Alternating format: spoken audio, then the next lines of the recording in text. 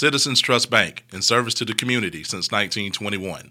Here at Citizens Trust Bank, we've built ourselves on your trust. Trust that comes from stability, solidarity, and being a good community partner. We're proud to serve the Magic City by helping you turn your financial goals into a reality. Whether it's saving for your child's education, to buying that dream home or vehicle, to starting or building your business, CTB has been there and will continue to be here to be a trusted advisor for all of life's milestones. We welcome the opportunity to earn your business and to serve you in the best capacity possible. Visit us online at ctbconnect.com or visit us at our location at 1700 3rd Avenue North. We are Citizens Trust Bank, the bank that has been here, is currently here, and will continue to be here to serve the community. All right, so, man, so here's a joke. I just Googled it, and I'm stupid, so you know what I'm saying? Look, I'm going to reveal how stupid I am. So the joke is, it's one of our, this Asian couple had a store in the black neighborhood. Okay. And she was pregnant, and the baby came out black, and the daddy named him Something Wong.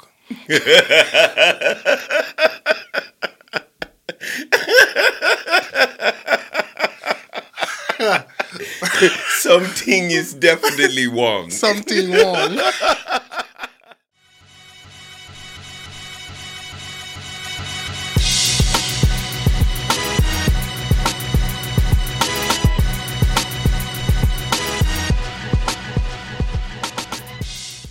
From his teenage years as a summer counselor to his current role as the Director of Community Engagement at Woodlawn United and Birmingham Board of Education member, Jason Meadows has served as an advocate for our youth and a catalyst for community improvement.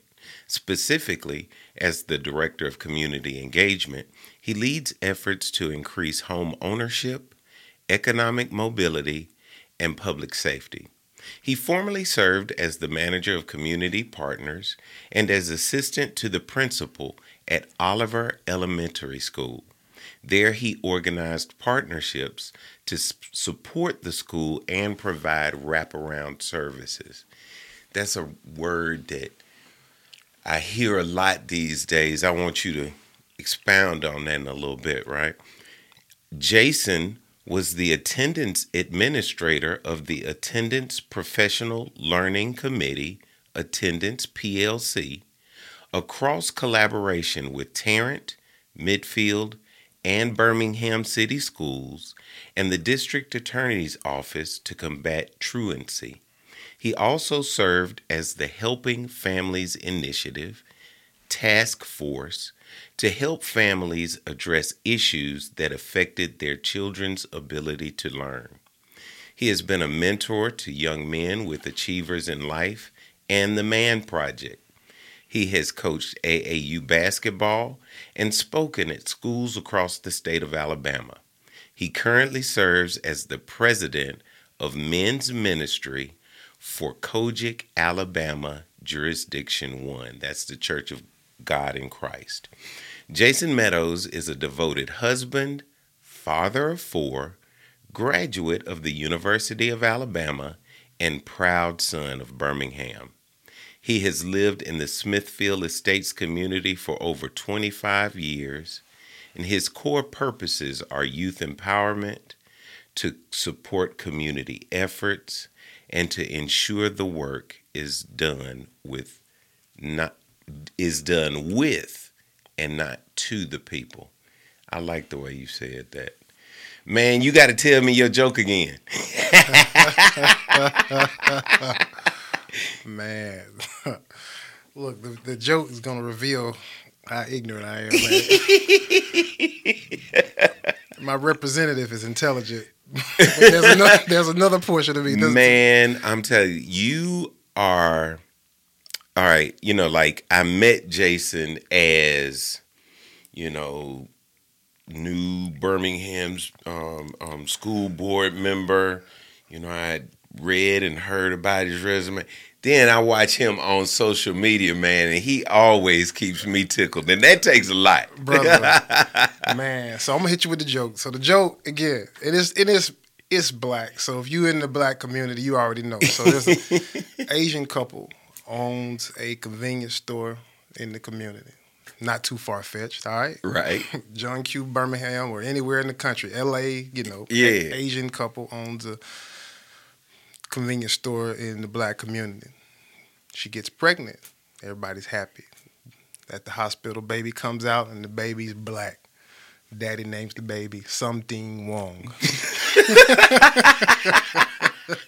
Now, I got me one. Hit me. Why do secret agents get the best sleep? It's a good question. Because they're always undercover. Now,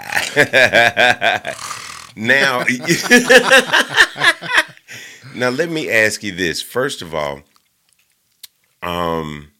what wasn't in your biography, right? Like, in growing up, what was that like? What part of town? What church did you go to? Were you one of those church kids in the church, the COGIC church that was always there? What was it like growing up? You know what I mean? Man, great question. So yeah, I was always at church. I just woke up one day on a pew. Don't know how I got there. Always in church.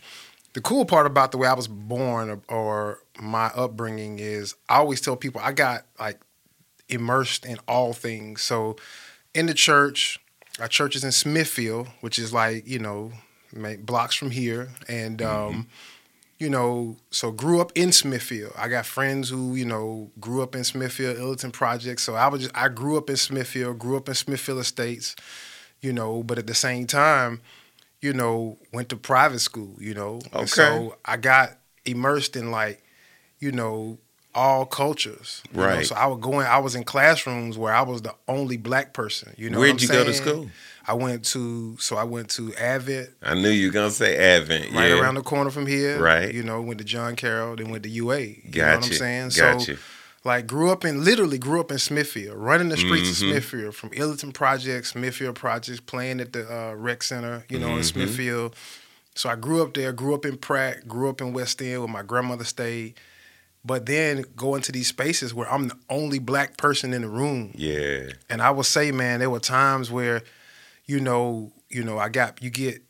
get picked on in each one because you stand out here, you stand out there. That's you know what right. I'm saying? That's like, right. No matter where I went, I stood out. And so all of that, that experience helped birth something in me. It's like, man, I endured, my cousin's like, why do you speak that way? You know what I'm saying? Like, why do you talk so proper? That's right. You trying to talk like them white folk. Exactly. Yeah. Why you talk white, and like you grew up, you around us, but I go to a different school and I go there, I'm the only black person. Yeah. So I don't fit in there, but I've learned now, I tell people I can go in a room, be the only black person in the room, and I'm like, man, I'm just as equipped, I'm just as smart, I'm smarter than anybody. Like I never feel out of place. Right. Like no matter where I am, I know my worth, I know I belong. So I think this question will be good for you in rounding out who you are, right? I like to ask people, what makes you so Birmingham? And so as you look at your upbringing and,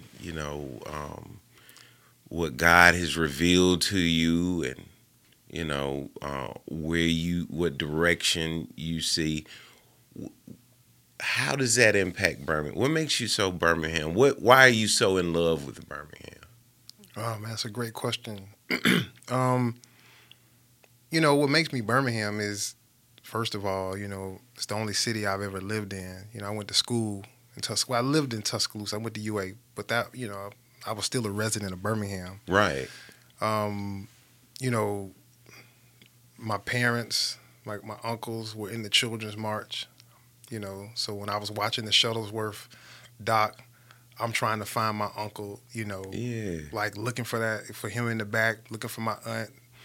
My mom, both of my parents went to Parker, Okay. My, you know, my dad talks about jumping the fence at Parker to go downtown. Grew up in, like I said, Smithfield Estates. My grandmother in Powderly, Pratt City. My godmother was in East Thomas. Like these are all of the areas. West End, my auntie. I lived in all of those areas. Yeah. And so I'm so Birmingham because Birmingham made me, and I grew up. My number one role model, even before I knew that my father was my role model, was Martin Luther King. Because you from Birmingham. Mm-hmm. The letters from the Birmingham jail. Mm-hmm.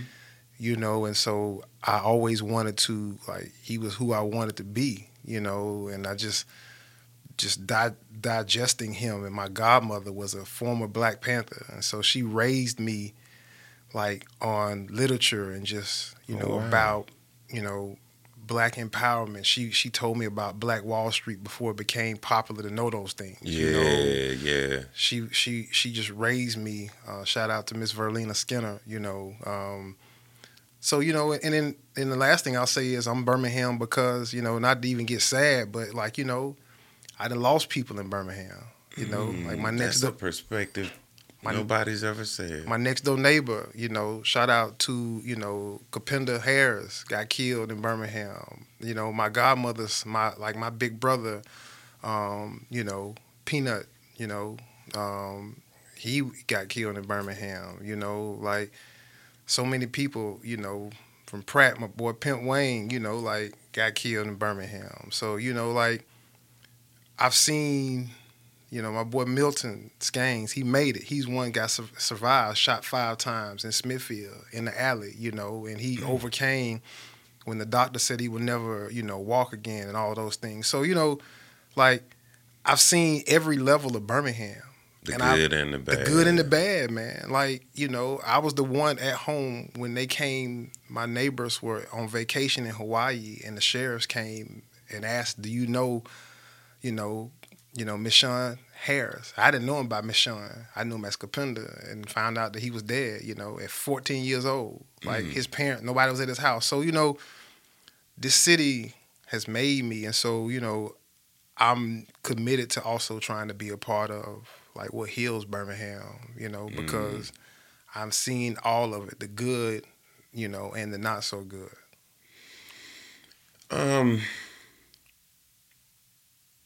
If you had to give your younger self a piece of advice, a word of advice, right, what would it be? I would tell the younger version of me to believe in yourself sooner, that your wildest dream is achievable. I would tell myself to, party a little less. Let's be real. Let's keep it 100. 100. My time at UA, kick it a little less. Immerse yourself in the network around you because there's resources available to you at every stop. And don't sell yourself short on what you can accomplish. And I would tell myself that to, I wish I would have went to grad school earlier. I wish I would have, believed that, President Obama, shout out to, the OG, Barack himself, we heard stuff like you can be the first Black president. Mm-hmm. But I really didn't believe that. You know what I'm saying? Right. Because from Birmingham, you still see so much oppression around you. So, but now that I've seen, President Obama and others who have just, risen to that level, it's achievable. Mm-hmm. If you put together a strategy, do your work, understand, be a good person and continue to work, it's achievable. And so I would tell my younger self to believe in myself sooner and and equip yourself with what you need, to accomplish your goals. You're in a unique position given your duties Yes. at your job Mm-hmm. and your duties at your second job, that being the school board. Mm-hmm. And it's interesting that the things that you're talking about right now are exactly the things that I would assume you are trying to impart on our younger generations Yes. now. How, and understand the question, Mm-hmm. you got a Titusville boy Mm-hmm. who went to the gifted programs. Mm-hmm.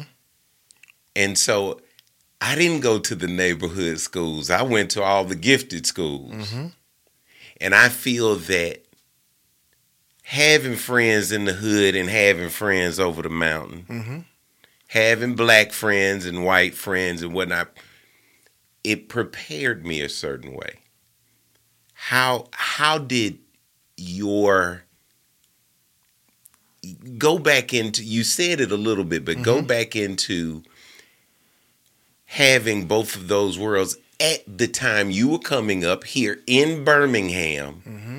And is that what inspires you? Is that what got you where you are? Did you grow up there, So yeah, that ecosystem at the time, I actually resented it, as I said earlier. Yeah. I Like, wanted to go to the hood school. I did too, man. Yeah. I actually cried.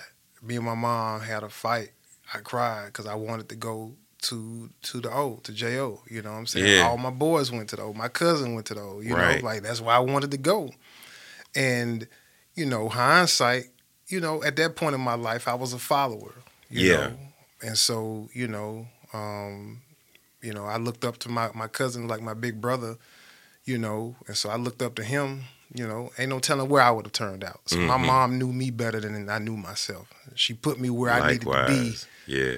so that I can be who I am today. Yeah. So, but what I will tell you is, yes, that ecosystem is definitely part of the foundation upon which I stand. Mm-hmm. Because I talked about going into rooms and feeling like I belong and never feeling less than, no matter where I am, But what I didn't speak on was the fact of understanding how different mindsets, like there's a mindset that those communities have that we're not privy to, we're not exposed to it, and vice versa. Not to get spiritual on us, but it's almost like if you know the story of Moses. Moses was a Israelite by birth, but because of the decree, his mother put him in the river, and he was born and he was raised in Egypt, Right. as a part of Pharaoh's family. So he understood both cultures, and I understand. So yes, that ecosystem has exposed me to some of the thought processes and the rhythms of different communities, and how what I will say is this, is that we have to, the answers are collaborative. And so anybody that has a very narrow scope of what the solutions are, they're going to have a very narrow impact.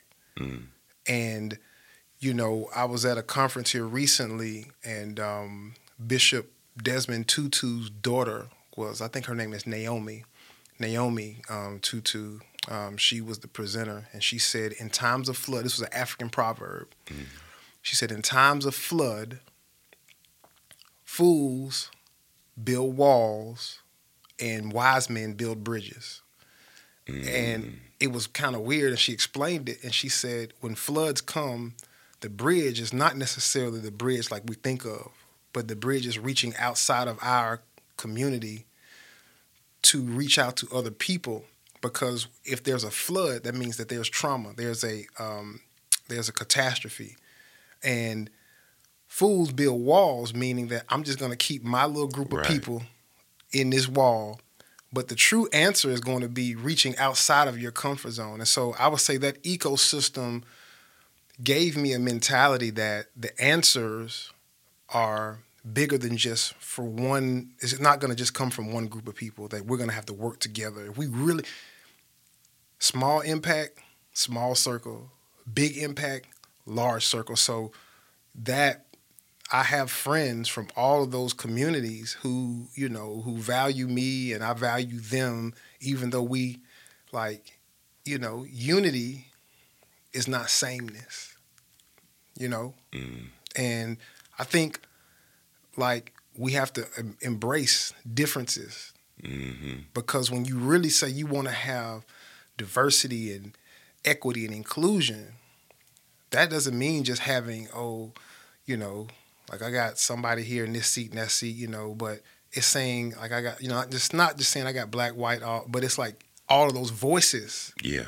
So when you actually execute a plan, the plan looks like everybody in the room speaks from their perspective. So now your answer is a lot more, there's more depth to it, versus I can tell when it was just a narrow group of people, because this work doesn't speak. There's I can tell you only talk to your friends because everybody has the same viewpoint. Yeah. But when I have a diverse background, now I have something that's sustainable and something that's transformational. So all of that goes back to that background of coming from all of the communities and really helping to shape me and to give me a better view of what an answer looks like, a true answer, because it's going to come from everybody. Tell me your love story. How'd you meet your wife? That's what's up. How'd you propose? Who was the one that fell in love first? Tell us the story. That's a good question, man. So my love story is it's a church story, and so my brother-in-law and sister-in-law. I didn't know my wife, didn't know Alicia, but I knew her brother, and I knew her, sister-in-law, and then I knew her other brother-in-law. So her brother and his wife lived in Birmingham. Okay. She's from the country. Okay. L.A. Shout out to L.A. Lower Alabama. So she's from an area called Elba. And so they used to have good football teams way back. They did. Yeah. They did. I think they had one. I think they went to the championship. They lost. Maybe they won one maybe within the past 10 years. Okay. Yeah. But they were members of the church. Mm-hmm. And when I was my dad's a preacher, bishop. Shout out to my dad, Bishop Meadows, my role model. So I grew up a PK, you know what I'm saying? Yeah. But one of the things I love about my dad never forced us to be perfect. Right.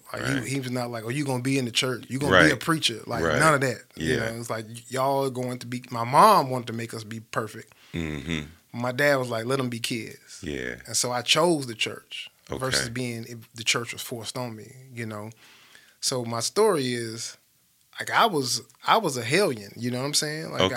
My brother's 9 years older than me, and so I was raised up around OGs and guys who were doing stuff that I wasn't supposed to know about. Right. So I was being exposed to the fast lane.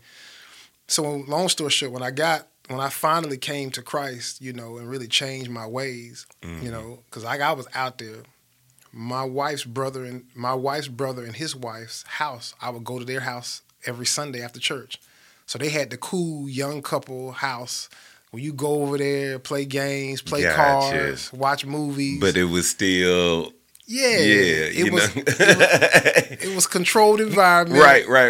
But it wasn't you sitting around the mothers of the church. You know what I'm saying? Exactly. Singing Amazing Grace. You know what I'm saying? Yeah, so I'm okay, I can do this. It's a different environment, but it's still young, it's still relatable. And so hanging out at their house every Sunday, and I saw a picture of her, and I was she was coming up, she was moving up, and I was well, her brother's a good person. I mean, she comes from a good household.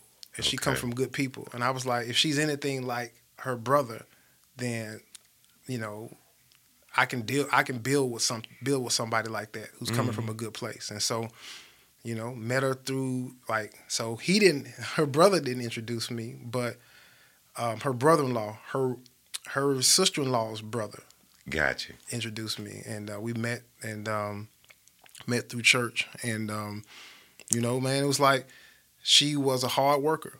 Okay. We were dating, and I would try to tell her not to go to work. She'd be like sick. I'm like, why don't you just stay at home? Like, don't go to work. And she was like, nah, you know. Well, she'd be like, yeah, I'm gonna stay at home. And I called her later that night. I went to work. Yeah. And I was like, okay, somebody who want to work like that. Yeah.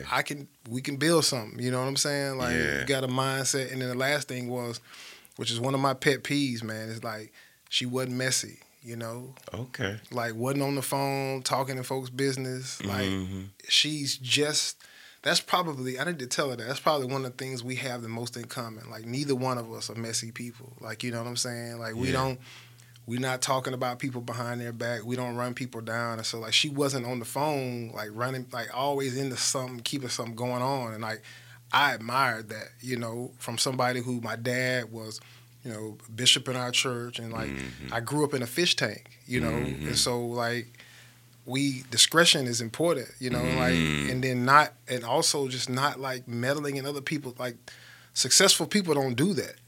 They don't move like that. My dad doesn't move like that. I've never seen him like successful people aren't being talking messy. They don't. Nah, they got too much to do. Right. They're building. Right. So I saw her, and she was a hard worker. She wasn't messy. You know, of course, she's beautiful. You know what I'm saying? All of that goes without saying, and that's that. So how'd you propose? It was lame, bro. It was lame. Super lame, man. I wasn't as, you know, I was lame. It wasn't my best. Wasn't my best work. Wasn't my best work. Now, how long have y'all been married now? Man, in June, I would have been married 17 years. Wow, you don't even look old enough to be married 17 years. Bro, 17 years, man. We got married young. Church kids, man, you know, got married too young, to be honest with you, you know. I wouldn't advise it, you know, to anybody else coming up, but 17 years, 4 kids, and yeah, man, I was 25 and she was 23. Awesome. So, how can people keep up with you? Social media, you know, where you hang out? Definite. So you can find me on Facebook. I promise to be a good follow. You know, Jason Meadows, board of education. I mean, I think board member, District 9. I have a couple of pages, but you can find me on there and on Instagram. I think it's Meadows X4. So it's Meadows times 4. I don't know if I changed it to Meadows times 6. I created it when it was just 2 kids, but now, you know, 2 more. So I think Meadows X4 on Instagram and Jason Meadows on Facebook. Hello, I'm Dr. Geraldine Agee, Miles College Provost and Senior Vice President of Academic Affairs, and I'm here to tell you that now is your time. Miles College is Birmingham's premier 4-year HBCU. We offer intimate class sizes, accessible faculty, and a personalized career plan with you in mind. Whether it's your first time in college or you want to return and finish, please come experience Miles College and let us invest in your future. What's your favorite charity right now? My favorite charity right now. Wow, man, that's a good question. I would probably say there's a couple of organizations. I'm trying not to cause no enemies, man. Well, we gonna use Richard's today. So let's talk about Richard then. We can talk about the Man Project. Yeah. You know, good brother, doing great work. You know,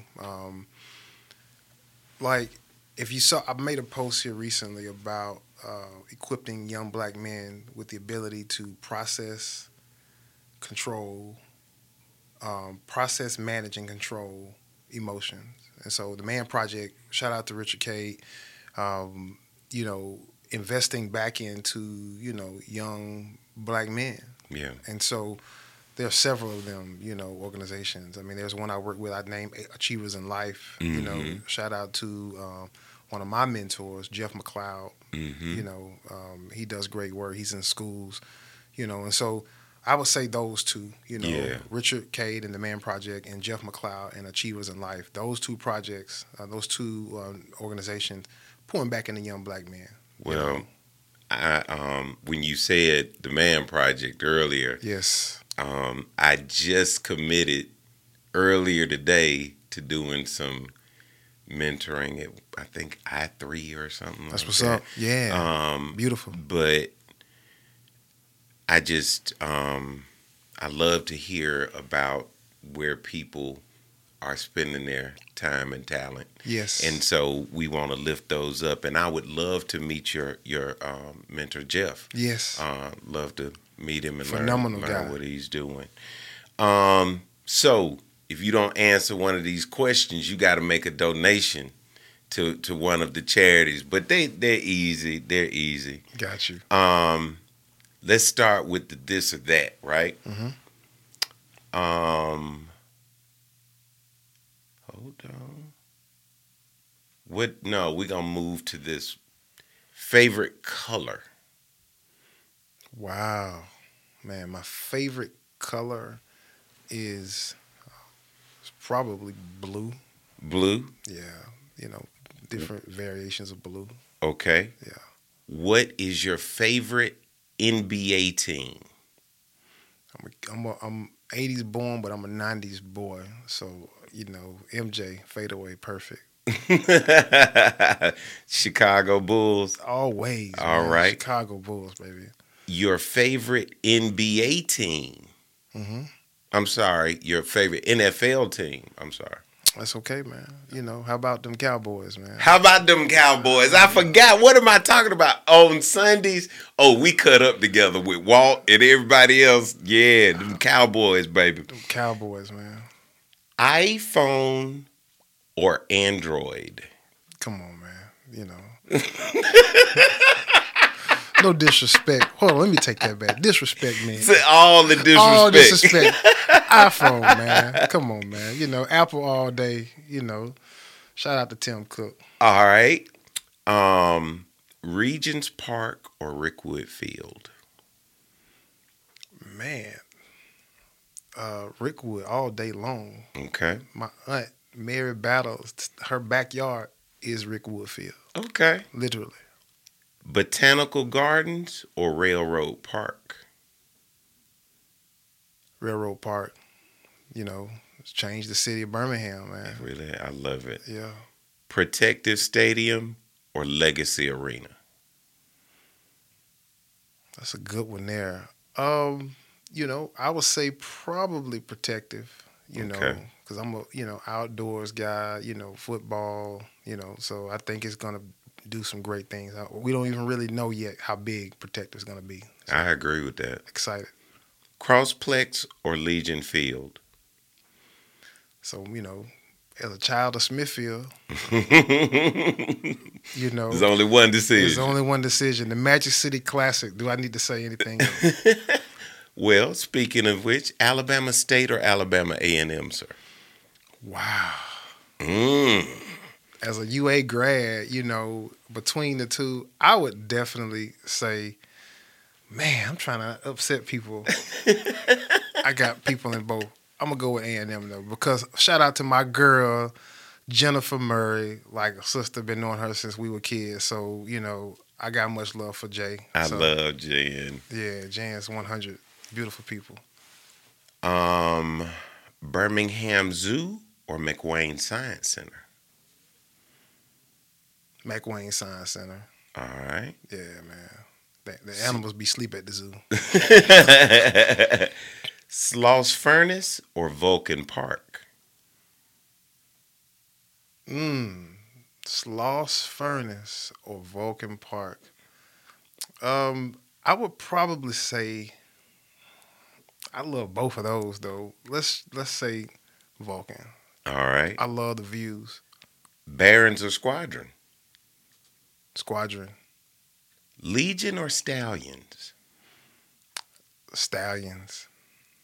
Michael Jackson or Prince? Wow. Wow, man. I try to get those donations, man. I make them hard. You do, man. I love both of those brothers, man. But I would definitely go with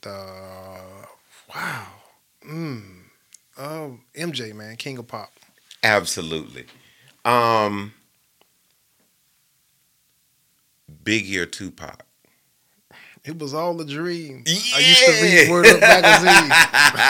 Salt and Pepper. Now, who the GOAT and why? Ooh, the GOAT. Yeah, the GOAT. Who the GOAT? The GOAT. MC. Yeah. Man, I mean, to be honest with you, it's so level. So I'm a hip hop head. Okay. So, you know, I almost like to the point you got to have different categories. But since we don't have the time for that tonight, you know, the GOAT. I got to give it to Jay. You know, I'm a Biggie guy. You know, but Biggie's career, because of you know, untimely death was cut short. You know, but Jay has just been for the longevity of it all, man. You know, and you put Jay's, you put Jay's, features and all of that.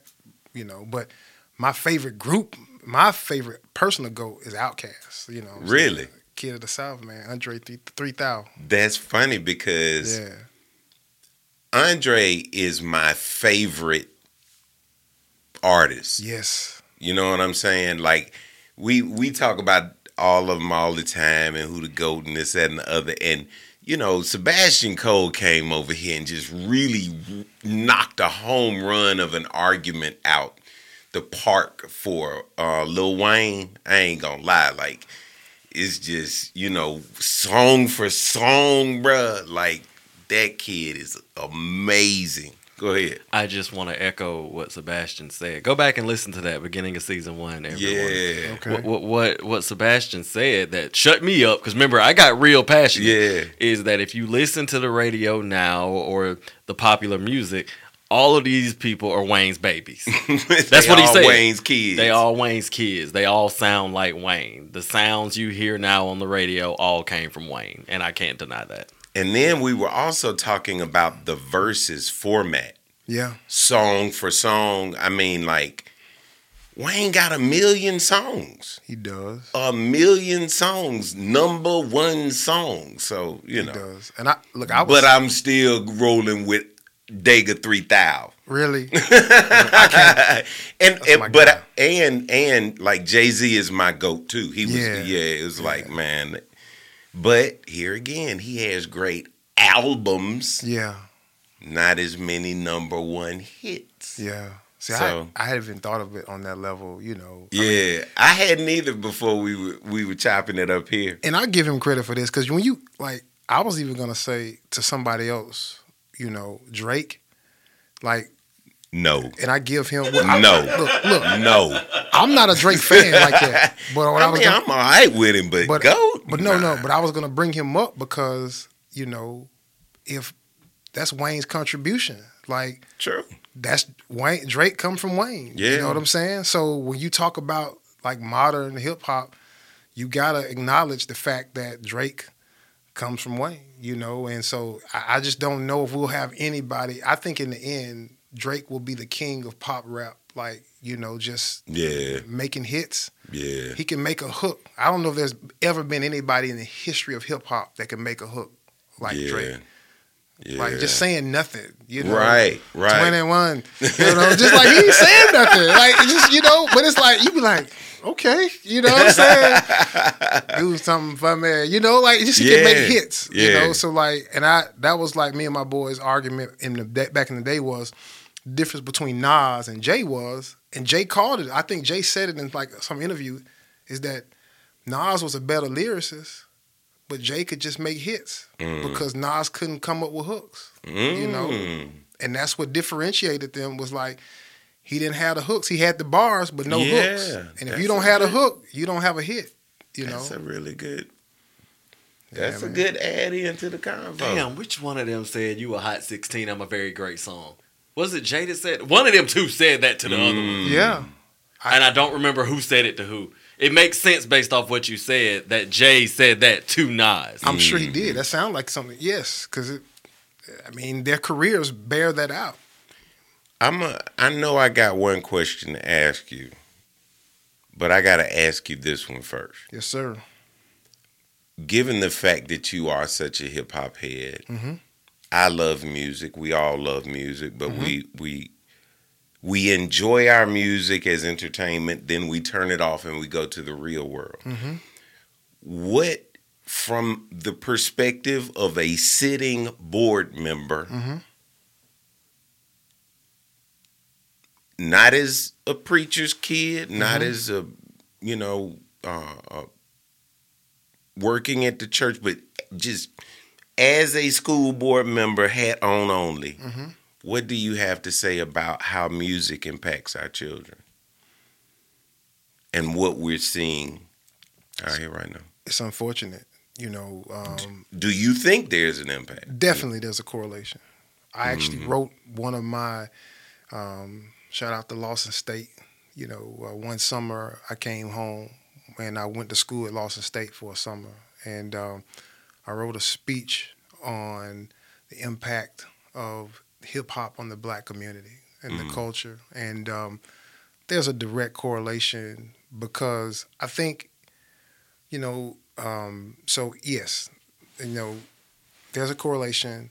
I'll use a word that is biblical where we hear it the most, and the word is magnify, but it's also like magnifying glass, magnify. I think, and magnify simply means to make something big, something that's small, make it big. And the lyrics magnify certain things. And I think the culture and the music, black culture has always, for the globe, said what was cool and what was not, and that's how always has been, all the way back to like Muddy Waters, and like our culture has been stolen and resold to us. And so I think when you look at our kids today,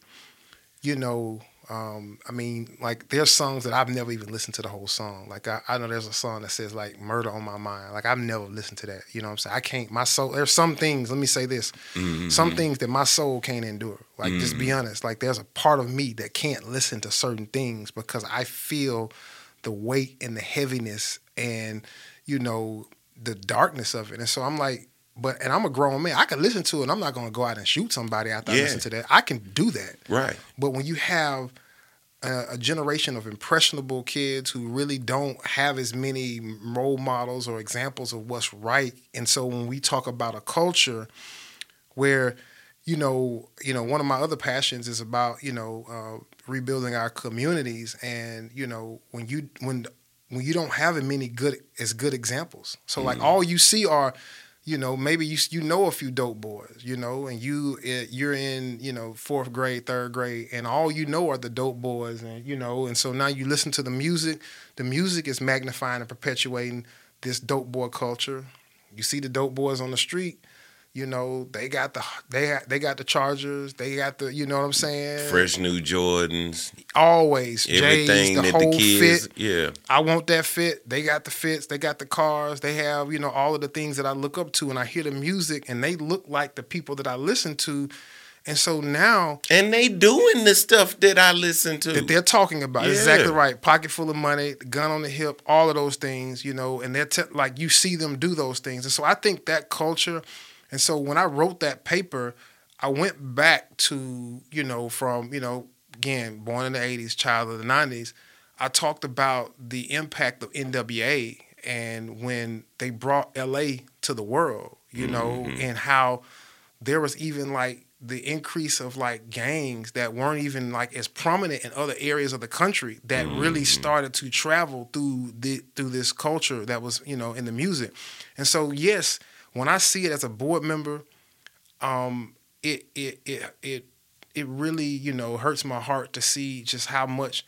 There's a lot of things about black culture, but I think the things that our kids really are, attached to or have this, they cling to are the negatives. And rap, unfortunately, and we can get into the those things are promoted intentionally because the industry chooses who they promote. Mm-hmm. And there are a lot of artists who don't get promoted, whose music, who are just as good and just as talented, but their message is different. Mm-hmm. And I think that, so I think that there's a number being done on our kids nationwide by the music that's being promoted, because other stuff is not, it don't get the rotation. Like, I've worked in radio, like all of that's intentional. Like what gets promoted, because there's other guys with bars who don't get promoted. So yeah, there's a definite connection, and I wish I could speak on that more, to our kids. When you got here, as I do everybody, I say, is there anything you don't want to talk about, and is there anything you do want to talk about? And you were, it was very clear you had one thing you wanted to talk about. Please share. Yeah, my brother. I mean, and I think you also embodied it. Shout out to you. Shout out to Iva. Like, you are a very you're a diverse dude. And I can see that just in like reading and what you post and following the things that you do. Mm-hmm. People don't know how broad your perspective is. Would you agree? They don't know. No, they don't. I don't have but I can see that. Right. And I respect that, because, again, doing the same thing yields the same results. And so what I wanted to talk about was collaborative energy, man. Like, the answer looks like all of us. Everybody's voice matters. We have to work together. Silos, and I'll tell you this, and this is, so I just want us all, like, we're all a part of the solution. Mm-hmm. We, as a political figure, somebody who's elected by the constituents, all of us, even on my board, like, I served as the president the first year, and I was always focusing on, like, we do this together. Like, we are the answer for our kids. And so, I just, I want us to continue to work together, not even being, fixated on, who necessarily gets credit, like, it doesn't matter, because at the end, the offensive lineman get the same ring that the wide receiver gets. Mm-hmm. And the wide receiver gets the same ring that the equipment manager gets. Mm-hmm. The trainer. And the trainer. Yeah. And you know what? That trainer gets paid very well to be the trainer. Yeah. As a Bama fan, we miss Scott Cochran. Don't we though? We miss Scott Cochran. What you over here talking about? No. Yes, we do. We miss Scott. So, like, everybody plays a role. Yeah. And so when we win, who would have ever thought that as a Bama fan, we'd be talking about missing the strength and conditioning coach? Yeah. And so I feel like we have to appreciate everybody brings something to the table, and we have to work collectively and hear everybody's heart and really process it if we're going to have the transformative impact that's going to be sustainable and lasting forever. And bring in the, like you had mentioned, or it was in your bio or whatever, the wraparound services. Yes. And so when we're talking about having diversity at the table, we're not just talking about a diversity of people at the table. We're talking about a diversity of services where we may not envision our school in the laundry business, but these kids need their uniforms and clothes clean. You know what I'm saying? Talk about how I'm gonna be honest. I'm gonna be very honest with you. I am not with it. I support it. I support it because there are people way more intelligent and loving and involved in the school systems and whatnot. I just see it's a whole lot of resources and very few flowers growing out that cement, man. And so, but all that being said, we got to do it. We can't just throw our children away. And so I just want you to address that from a school board perspective. What are y'all doing? Because as citizens, we're like, man, our schools are brilliant. Yeah, that's real, brother. I will say that a lot of the issue, let me start off with this. Sure. The issue, and I really I hope people hear this and lean in, get real close. The issue is not the kids. No, it's their mamas. Somebody resuscitate my brother over here, man. Shock him. Look, the kids are not the problem. No, they're not. Kids, as long as life exists, kids are going to be kids. Right. Kids are going to get in badass kids like you would. That's right. That's right. Kids they're going to get in trouble. They're going to be disobedient. The little boys going to be mannish. Little girls going to be fast. All that stuff that we was hearing. Let's stop blaming the kids. You're right. The parents, there's an ecosystem around them. Kids and people are like computers. Whatever you input will come out. That's what's going to come out. It's not doing anything that you haven't pressed the button. If it's possessed. Because anything, the computer. That's a really good analogy, though. That's right. It's like if you type in a certain set of characters, you're going to get a certain outcome. That's right. And if it freezes, and sometimes how it's a little delay, and you keep pressing it, when it undoes it, all of that comes back out. And It's like it's jumbled up now and so the kids aren't the problem. I will say with the school system, let me start also by saying I have confidence that this board, by the time our 4 years are up, that we will have set Birmingham City Schools on a foundation, on a trajectory to accomplish what it needs to do. There are a lot of good things happening right now. That's a hell of a statement. I believe that. I believe in the collective. So, and it's government. So government is, the ugly part about government. It's the ugly and the good and the bad.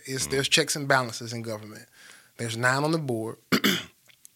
So you have to count yourself to 5, to get anything passed. That's Senate, Congress, state, Montgomery, all the way to Washington, D.C. It's always a counting game. Anybody in politics will tell you that, how many votes does it.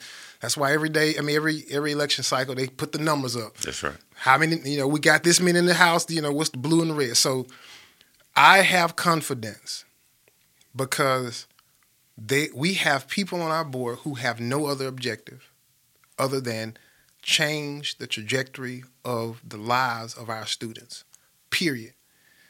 That is our number one goal, and so I believe in that. I will say that the school system, and I told a teacher this who's in another district who asked me about the same question recently, and I would say, if you get a student who is 3 grade levels behind, chances are you're probably not going to get them, you might be able to get them to grade level. But if you are starting 5 and 6 grade levels behind, it's going to take you a long time or a couple of years to get them back up to speed. Mm-hmm. The school systems across this country are, politics have ruined education. Education should never have been political. Man, I heard they taking books off the shelves and stuff all because of politics. It's crazy, brother. And so, what the problem is having enough good people in place who really have the number one objective, which is, and let me be honest, it's hard. I was talking to somebody the other day, sometimes you have to make a decision that, how is this going to play out in the community versus is this what needs to be done to help our kids? Right. Look, I'm just crazy enough to say, we're going to do what's in the best interest of kids. People, it's okay if you don't like what I do right now. Mm-hmm. One of my mottos, I haven't said this yet, but one of my life mottos, I'm going to get a T-shirt, is that, I live by history will speak well of me. I like that. The here and now, you might be like, man, what was he thinking? Well, like, history will speak well of me. Yeah.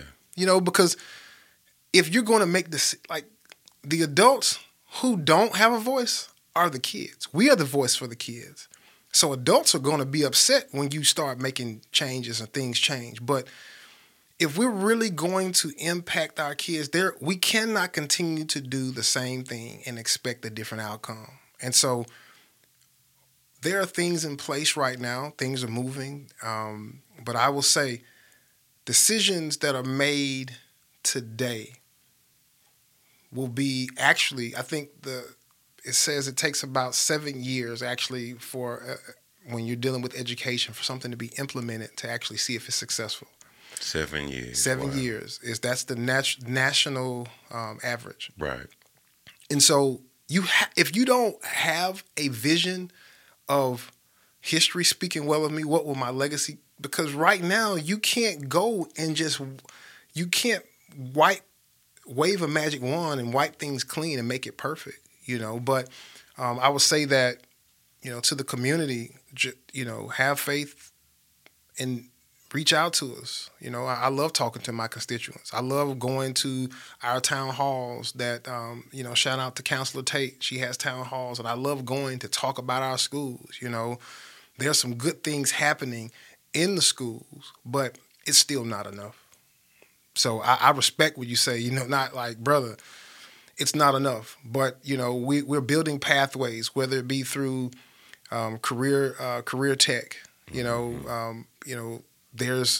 we're helping to give children, scholars and students skills because everybody's not going to college. Right. We need to invest more in that. We're investing in it now. We're investing in first class pre-K, so we get kids at an early age, so when they get to the school age level, that they're not just now coming out of Big Mama's house, watching, Days of Our Lives. Yeah. But pre-K has shown that if you get a student early enough, that you change the trajectory of their educational process. So we're investing in first class pre-K. We're investing in career tech.